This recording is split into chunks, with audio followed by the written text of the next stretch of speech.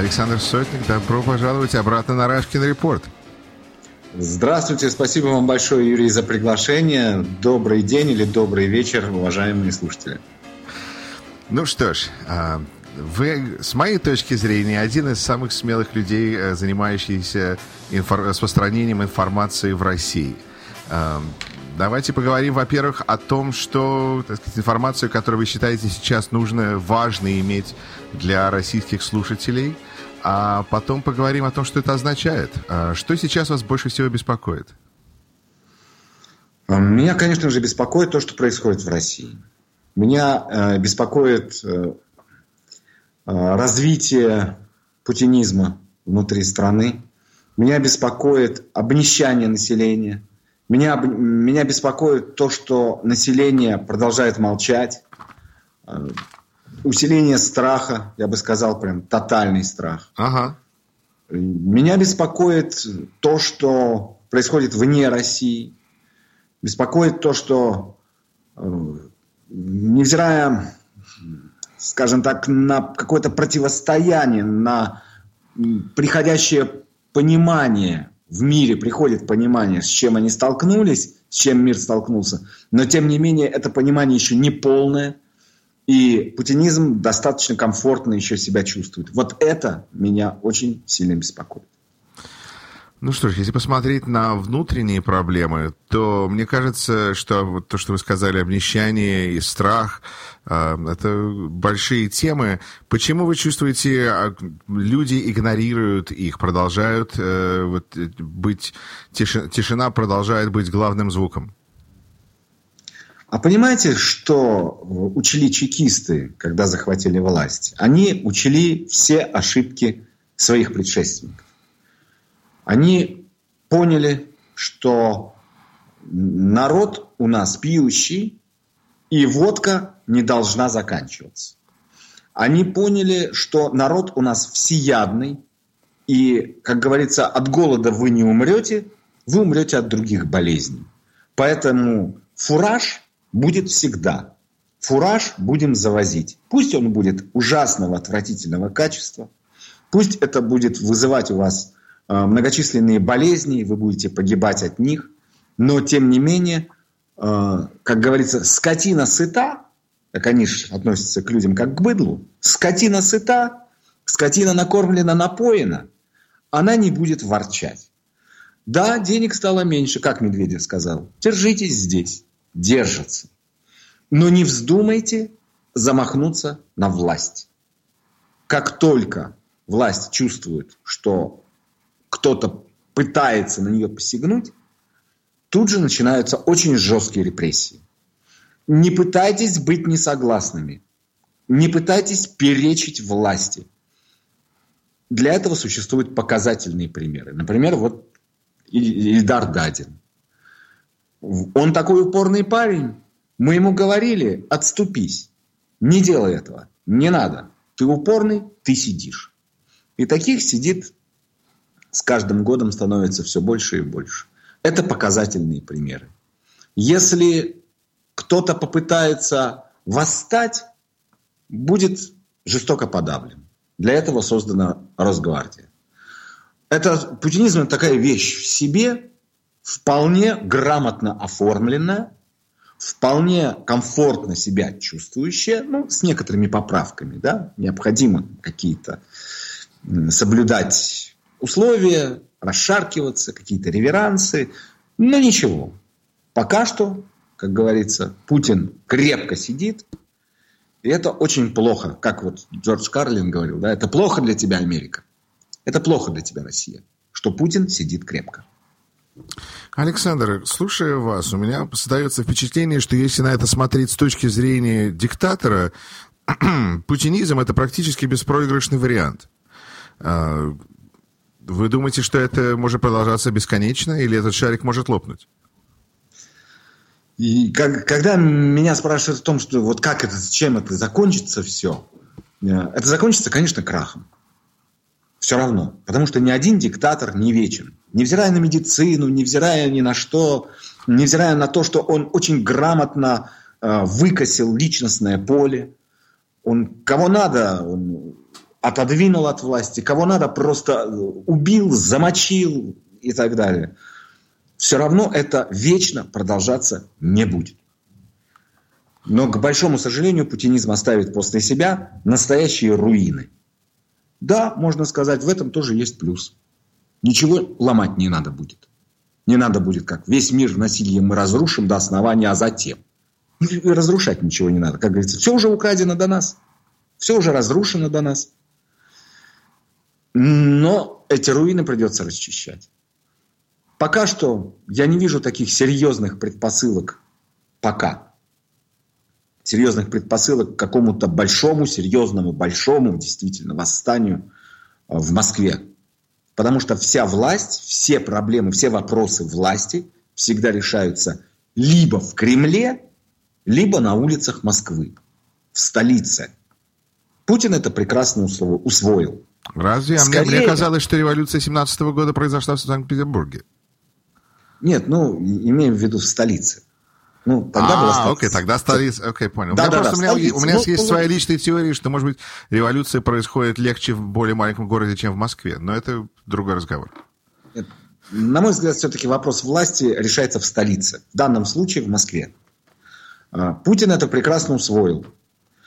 Он знает, что народ пока терпит, низы не могут. Его задача сделать так, чтобы и верхи не могли.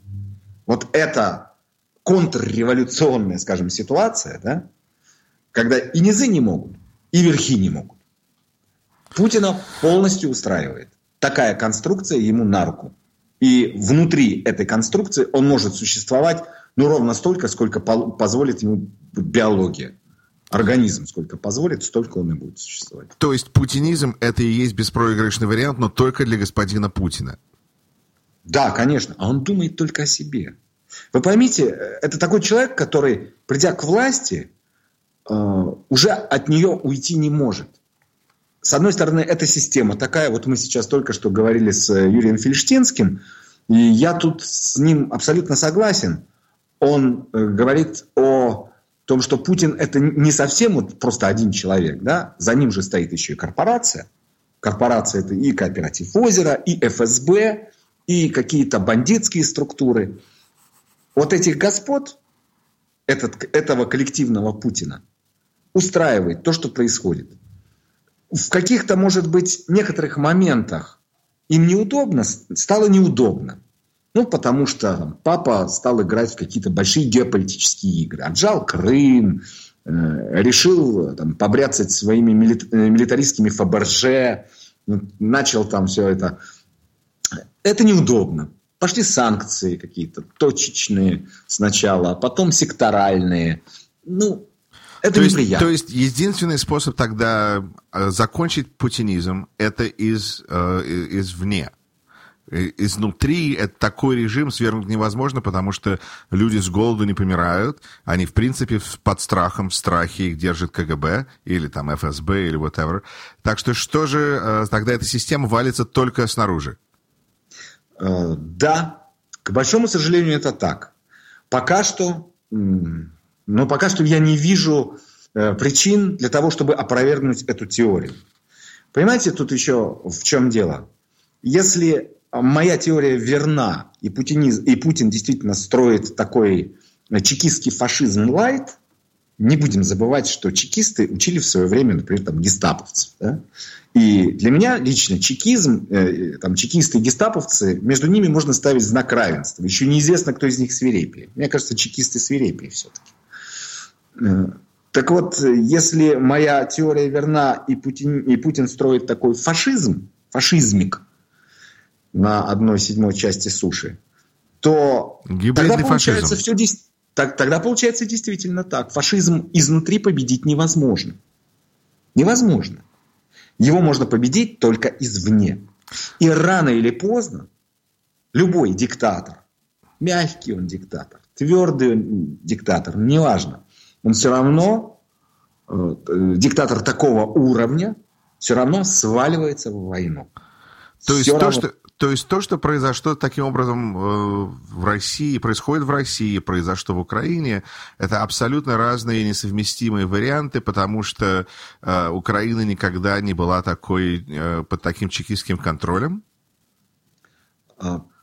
Украина, то, что происходило при Януковиче. Как вы это сравниваете с Путиным тогда? Чтобы просто для понятности. Да. Дело в том, что при Янукович был сателлитом Путина, безусловно. Но не надо забывать, что Украина де-факто разделена как бы на две части. Да? Это Восток и Запад. И настроения разные. Украина не столь большая по территории страна, как Россия.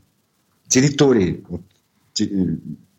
сами просторы территориальные разные. Часовых поясов меньше, да. Да, и часовых поясов меньше. Да. Там, если что, там народ быстренько подтянется в Киев, и это будет Майдан. Если что. Это очень важно. Более того, все-таки Янукович не находился у власти такое количество времени и не подгреб под себя все, что сделал Путин. У него не было абсолютной власти во всех СМИ. Он не успел захватить все ресурсы, все СМИ.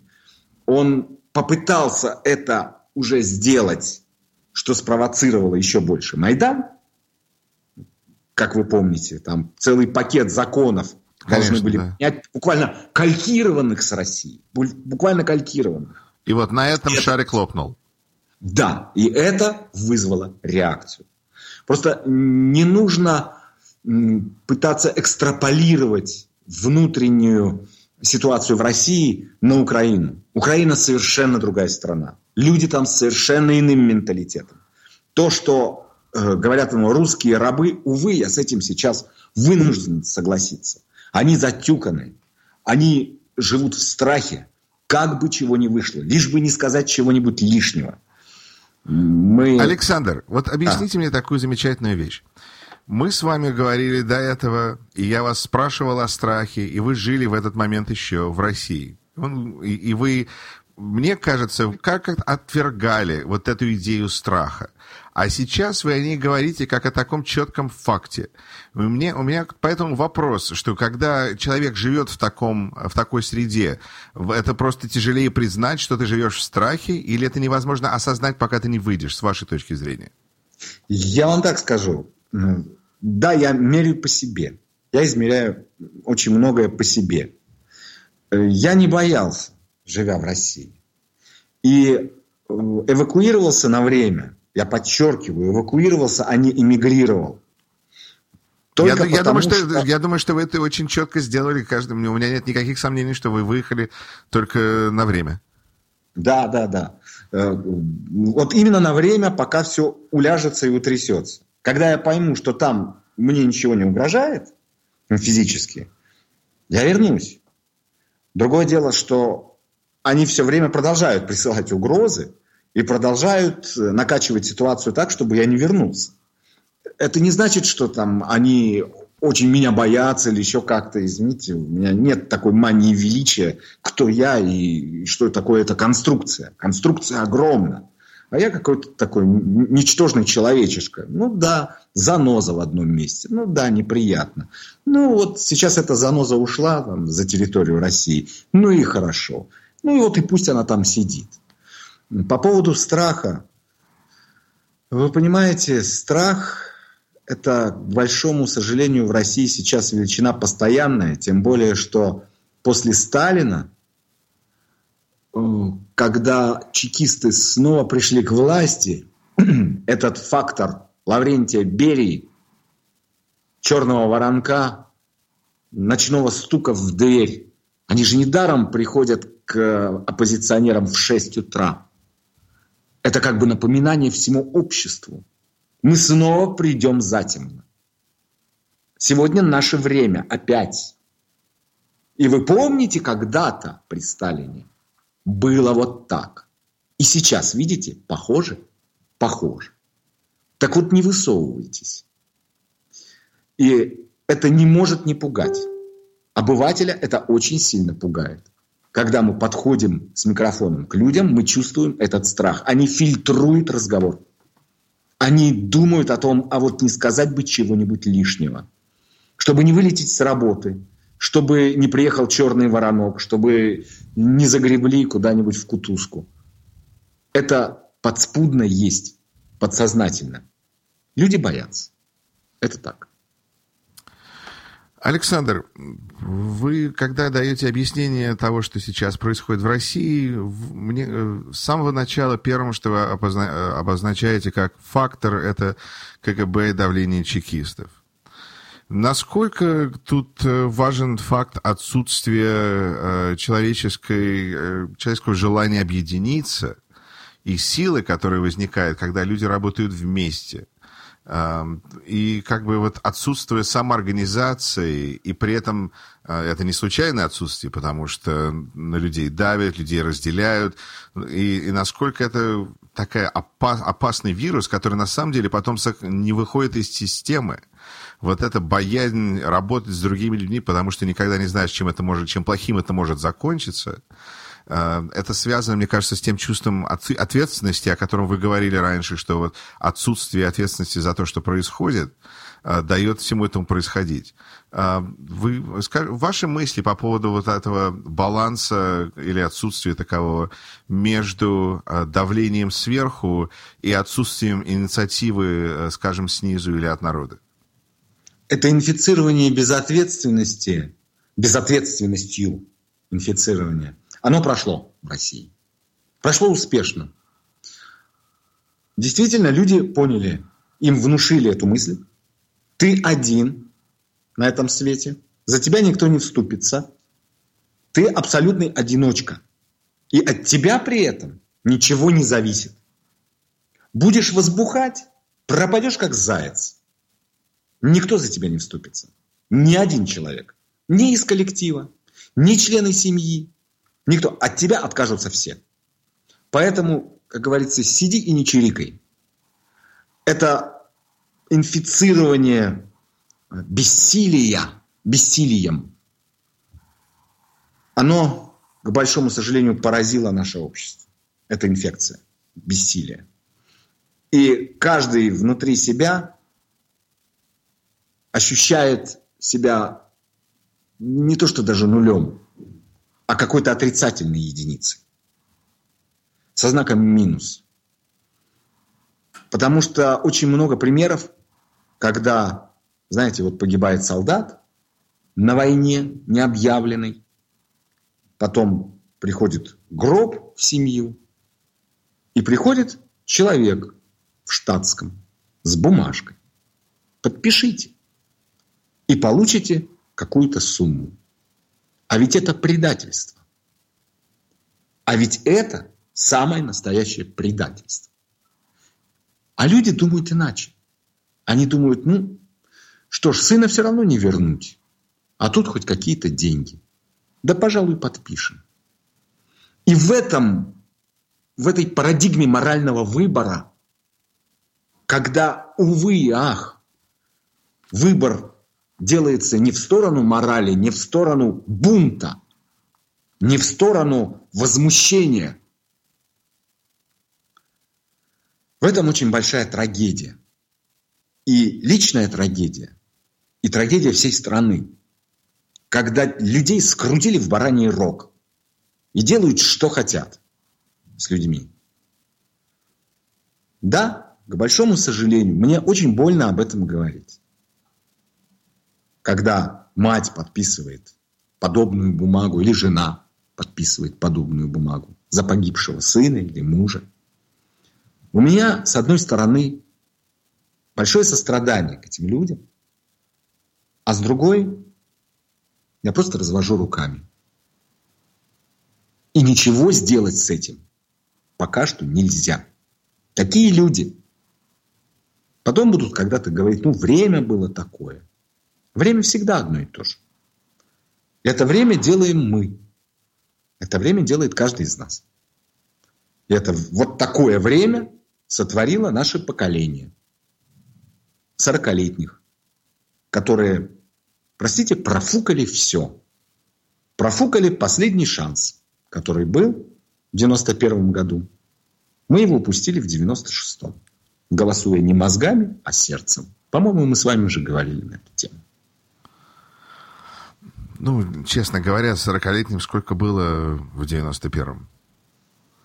Не так уж и много. Да, мне было 23. Александр, один из, возможно, единственный способ, который сейчас, кажется, остается людям в России, чтобы как-то общаться и объединяться, это социальные сети. Несмотря на то, что в Кремле, кажется, смотрят на интернет, ну, скажем, мне кажется, с непониманием, они все равно явно будут пытаться его задавить. В какой-то момент люди поймут, что люди в Кремле поймут, что люди в народе объединяются, и уже видно, что этот снежный ком начинает катиться. Слава Рабинович говорит, что закрытие LinkedIn – это проверка на вой. Посмотреть, если люди будут выступать, потому что сам по себе LinkedIn, в общем-то, не так уж важен. А если никто не будет ничего говорить, то закроют Facebook, закроют Twitter. И кто его знает, я думаю, что для вашей публики было бы, если бы закрыли YouTube, как еще они будут знать, что происходит? Опять, ваши мысли по этому поводу? Во-первых, прогресс, конечно же, не остановить. Я уже не раз говорил, и сейчас даже подчеркнул в интервью в вашей программе, что, безусловно, эта система, она очень архаична, она устаревшая, и она очень боится, сама система боится развития. Ей очень страшно, когда нестабильно. Это как, я не знаю, какой-нибудь маньяк-родитель боится, что ребенок будет развиваться, что ребенок будет расти. Для того, чтобы ребенок не рос и не развивался, есть только один выход. Да? Убийство. Тогда он не будет расти, не будет развиваться. Эта система боится развития. И люди, живущие внутри этой системы, не понимают, что развитие и эволюция – это нормальный процесс, абсолютно естественный природный процесс. Им хотелось бы все это дело заморозить, чтобы этого не было, чтобы все было в ледяной красоте, стабильности, вот так, и стояло бы веками. Но так не бывает. Как, извините, они смогут отключить интернет на 1/7 части суши? Каким образом они будут контролировать сети? Каким образом, там через 2 года запустят спутники, которые будут раздавать бесплатный Wi-Fi по всему миру? Они что, накроют 1/7 часть суши каким-то незримым колпаком? Или они будут сбивать эти спутники? Они начнут какую-то космическую межгалактическую войну с интернет-покемонами? Это, конечно, бред. Бред, потому что невозможно противостоять искусственным путем естественному развитию организма. А сама цивилизация – это единый организм. И каким-то образом, только потому, что Путину очень хочется долго сидеть на троне, и его ребятам-бандитам тоже хочется как можно дольше удерживаться на троне, вот этому ребенку запретить расти. Но это бред.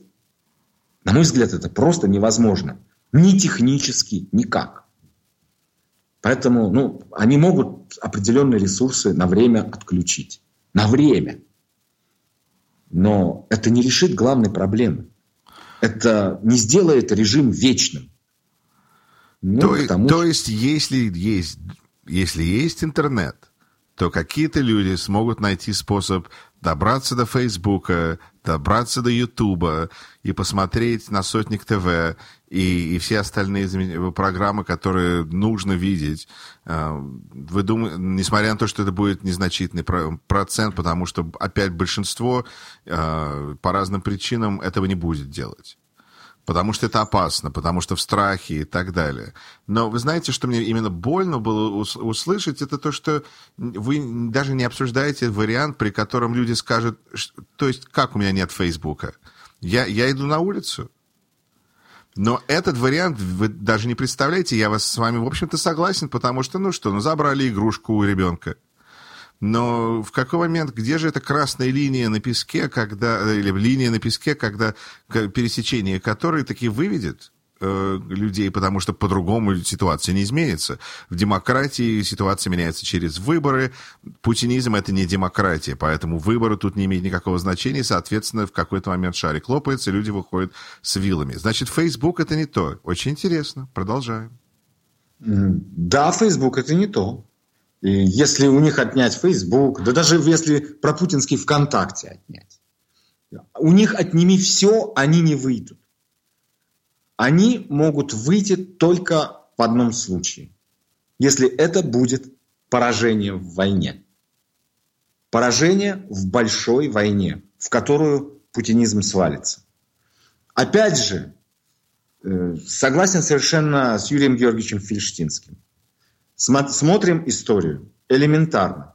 1905 год. Люди вышли, первая революция, 1905 года. Это наивысшая точка недовольства после поражения в русско-японской войне. 1917 год, февраль. Это наивысшая точка недовольства в связи с Первой мировой войной. Все остальное – история переворотов. История дворцовых переворотов. То Смотрим есть в России каждый человек – это маленький император? В России каждый человек – это отрицательная единица. Просто отрицательная единица. И очень многие, кстати, с кем я разговаривал в России, говорю, слушайте, ведь воруют же.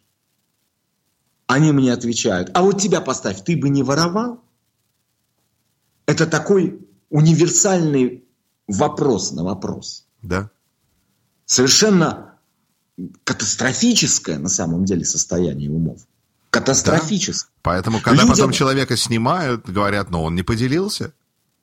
Да. Люди говорят дикие вещи. Они думают совершенно в иной плоскости. Для них воровать – это нормально. У тебя власть, что ж ты не воруешь? Да. Когда им говоришь, что... например, я живу в Грузии сейчас в данный момент. Я говорю людям, которые живут в России, я тоже все равно общаюсь с ними. Говорю, вы знаете, здесь нет коррупции. Да ладно, быть такого не может. Предложи, на тебя дикими глазами посмотрят, как на неандертальца. Да быть такого не может. Понимаете, люди никак не могут усвоить, что воровать это нормально только при этой власти. Но, может быть, им и нужна эта власть для того, чтобы так думать, чтобы чувствовать себя, пусть не максимально комфортно, но привычно. Пусть даже не комфортно, но привычно. Может быть, это и есть определяющее слово. Им привычно так. Помните, как у Высоцкого, Мы всегда так живем. Мы давно так живем, Траву кушаем, век нащавили, скисли душами, опрыщавили. Вот. Они, может быть, и не хотят иначе не потому, что не хотят жить лучше, а потому что иначе не знают, как можно жить-то. Более 70% населения России даже загранпаспортов не имеет. Они никогда не были за рубежом, они не знают, как живут. Они смотрят по телевизору, им показывают. А вот в Европе опять наводнение, а в Европе опять плохо. И они говорят, а во всем мире кризис. Вы что, считаете, что только в России кризис? Нет, во всем мире кризис. И таким образом, играя подменной понятий, жонглируя понятиями, жонглируя смыслами, путинизм и продлевает себе жизнь. Он набирает себе новых адептов, новых сторонников. А что происходит с молодыми людьми, которые говорят, которые вообще живут в парадигме абсолютного соглашательства? Это действительно люди, выросшие при Путине, это абсолютные овощи, которые, и что? А власть нам даст социальный лифт. И мы будем на нее работать. Она платит. А кто платит, тот заказывает музыку. Да нигде нет независимых СМИ. Нигде. Вы посмотрите, что в Соединенных Штатах Америки есть независимые СМИ. В любом случае там есть хозяин, который платит. И вот под этого хозяина все и прогибаются. Да, какая-то доля правды в этом есть. Но в том-то все и дело, что правда имеет много граней, а не одну. Как говорят, дьявол кроется в деталях. А в этих деталях, этих деталей никто обывателю не предъявляет. Ограничиваясь одной плоскостью, ограничиваясь двухмерностью. И в этом плане, конечно, это большая и интеллектуальная катастрофа тоже. Я уже не говорю о той волне путинской иммиграции, которая хлынула, начиная с 2013 года. Просто хлынула из России. А ведь кто едет? Едут лучшие люди.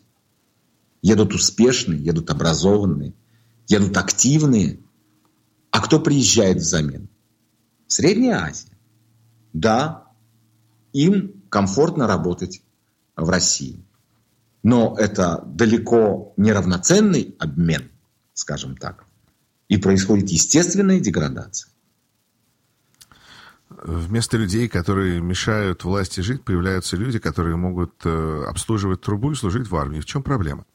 Александр, вопрос. Я с вами, в принципе, естественно, согласен, но тут я услышал такое интересное замечание человека, который сказал, что коррупция на самом деле спасает Россию от репрессий, более больших и более широких, потому что система просто на самом деле развалена. Может быть, это такой парадокс. Да, парадокс, что одно зло спасает от другого. Но это не то, что... Но на самом деле это означает, что в такой системе, зачем там жить? А зло не может спасти от другого зла. Одно зло может заместить собой другое. Но от этого быть злом оно не перестанет. Может быть, есть разные уровни зла, так же, как у Данте разные уровни ада. Может быть, Россия на уровне ада коррупции вместо ада уровня полных репрессий? Я так скажу... Поскольку сейчас денег становится все меньше и меньше по понятным причинам, поскольку коррупция сожрала страну изнутри, производства нет. Народ вымирает. Работать некому. Да и негде. Эта система, безусловно, обречена. Эта система все равно сожрет саму себя. Они могут даже перейти к тоталитарной системе управления. Пожалуйста. Пожалуйста. Вы можете установить такой красно-коричневый фашизм, что чертям в аду тошно станет. Но это все равно не спасет систему. Потому что она никак не встраивается в конструкцию нынешнего мироздания, нынешней цивилизации. Это архаика. Но это все равно, что, я не знаю... подойти к компьютеру с ключом 18 размера. Вот с гаечным ключом. Подойдите к компьютеру и попытайтесь его починить. Это бесполезно. Это из другой совершенно оперы. Мир стремительно меняется. Меняются технологии. Совершенствуются технологии. Допустим, чекисты и его пособники, они освоили технологии конца 20-го, начала 21 века. Но технологий следующего поколения они уже не получат. Этому неандертальцу просто никто этих технологий не даст. Да и он, к тому же, еще тупой. Он никаких своих новых технологий не создаст. А зачем, если есть ядерное оружие, зачем другие технологии? Так ядерное оружие, о нем можно говорить сколько угодно. Сколько угодно о ядерном оружии. Только оно не взлетит. Потому что с 1997 года эти ракеты уже износились. Они не взлетят. То есть вы не верите в боеспособность русской космической охраны, или как они там называются? Воздушно-космические силы, да? Да, воздушно-космические силы, точно. Да, межгалактические, воздушно-космические, да. Вселенского масштаба межгалактические силы. Ну, да, при этом мне говорят, что только этот самый Млечный Путь. Неизвестно, где они останавливают свои границы. Да, безусловно. Это как в том анекдоте. Ну как, вот мой сосед говорил, а вам сколько лет, что вы жалуетесь на то, что не способны иметь отношения с женщиной? Ну, мне 80. Ну так что же вы хотели? А вот у соседа 92, он, значит, еще как. А вы откуда знаете? Так он мне рассказал. Так вот и вы рассказываете, говорит доктор. Так что вот пусть они рассказывают о своих великих воздушно-космических силах и так далее. А то, что армия в жутком состоянии, ну что ж, это же всего лишь люди. Всего лишь люди. Александр, всегда приятно пообщаться. Последний вопрос. Как вы себя чувствуете в Грузии? Ваши ощущения о Грузии и чувствуете ли вы себя там в относительной безопасности? Я чувствую себя здесь пока что комфортно. Самое главное, что у меня есть возможность работать над проектом «Сотник ТВ». Мы будем его расширять, мы будем делать новую программу, аналитическую программу. Я думаю, с декабря месяца наши зрители уже увидят программу. Я договариваюсь с ведущими экспертами по России в том плане, чтобы они давали свои комментарии по поводу тех событий, которые происходят в России вокруг нее. Я думаю, что это будет очень интересно, увлекательно. Это будет по-новому, с новым свежим взглядом, в новом свежем формате. Так что работаю и, безусловно, я думаю, что наш зритель не будет разочарован. Но по поводу Грузии, здесь прекрасная кухня, здесь прекрасные люди, здесь воздух свободы, здесь есть выборы, в отличие от России. И люди понимают, что у них есть право голоса, но и у них есть ответственность за то, кому они отдадут этот свой голос. Они ориентируются на будущее. Они не смотрят, повернув голову назад, в прошлое. Они ориентируются на будущее. Они хотят жить нормально, а не пугать всех своим величием. И в этом, наверное, очень большая разница между россиянами, которые ничего не могут, а только вопят о своем мнимом величии, и грузинами, у которых очень маленькая территория, маленькая страна. Их всего по всему миру 4, может быть, 4,5 максимум миллиона. Но они независимы. И они хотят жить хорошо.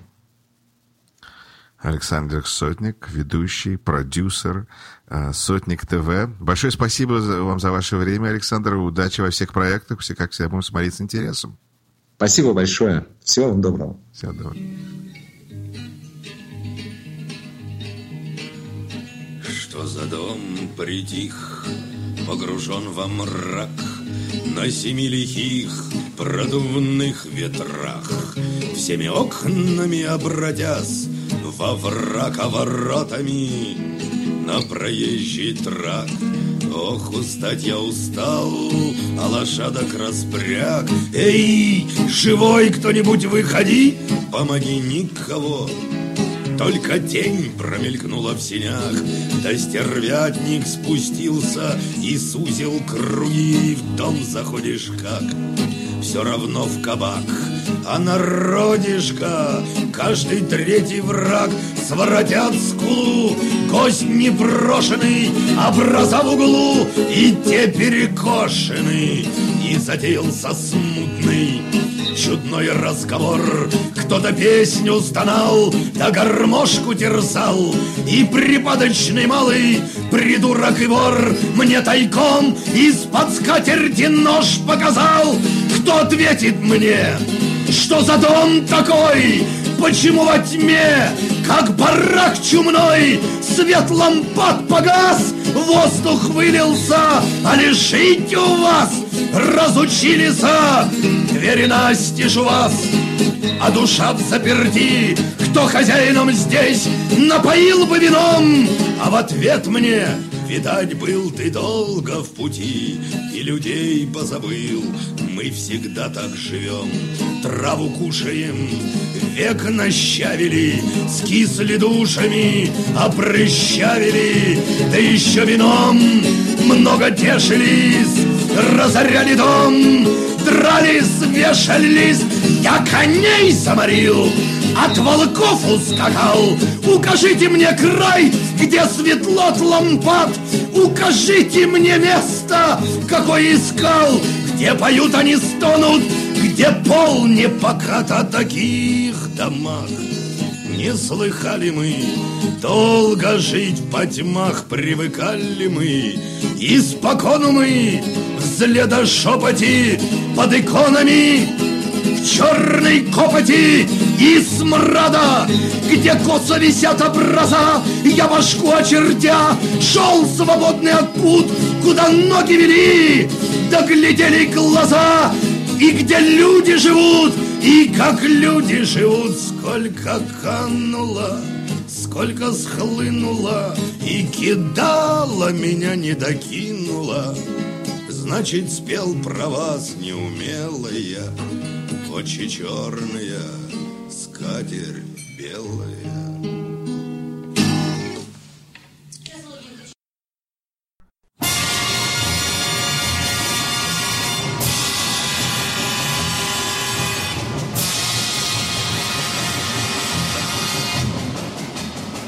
You're listening to Rashkin Report.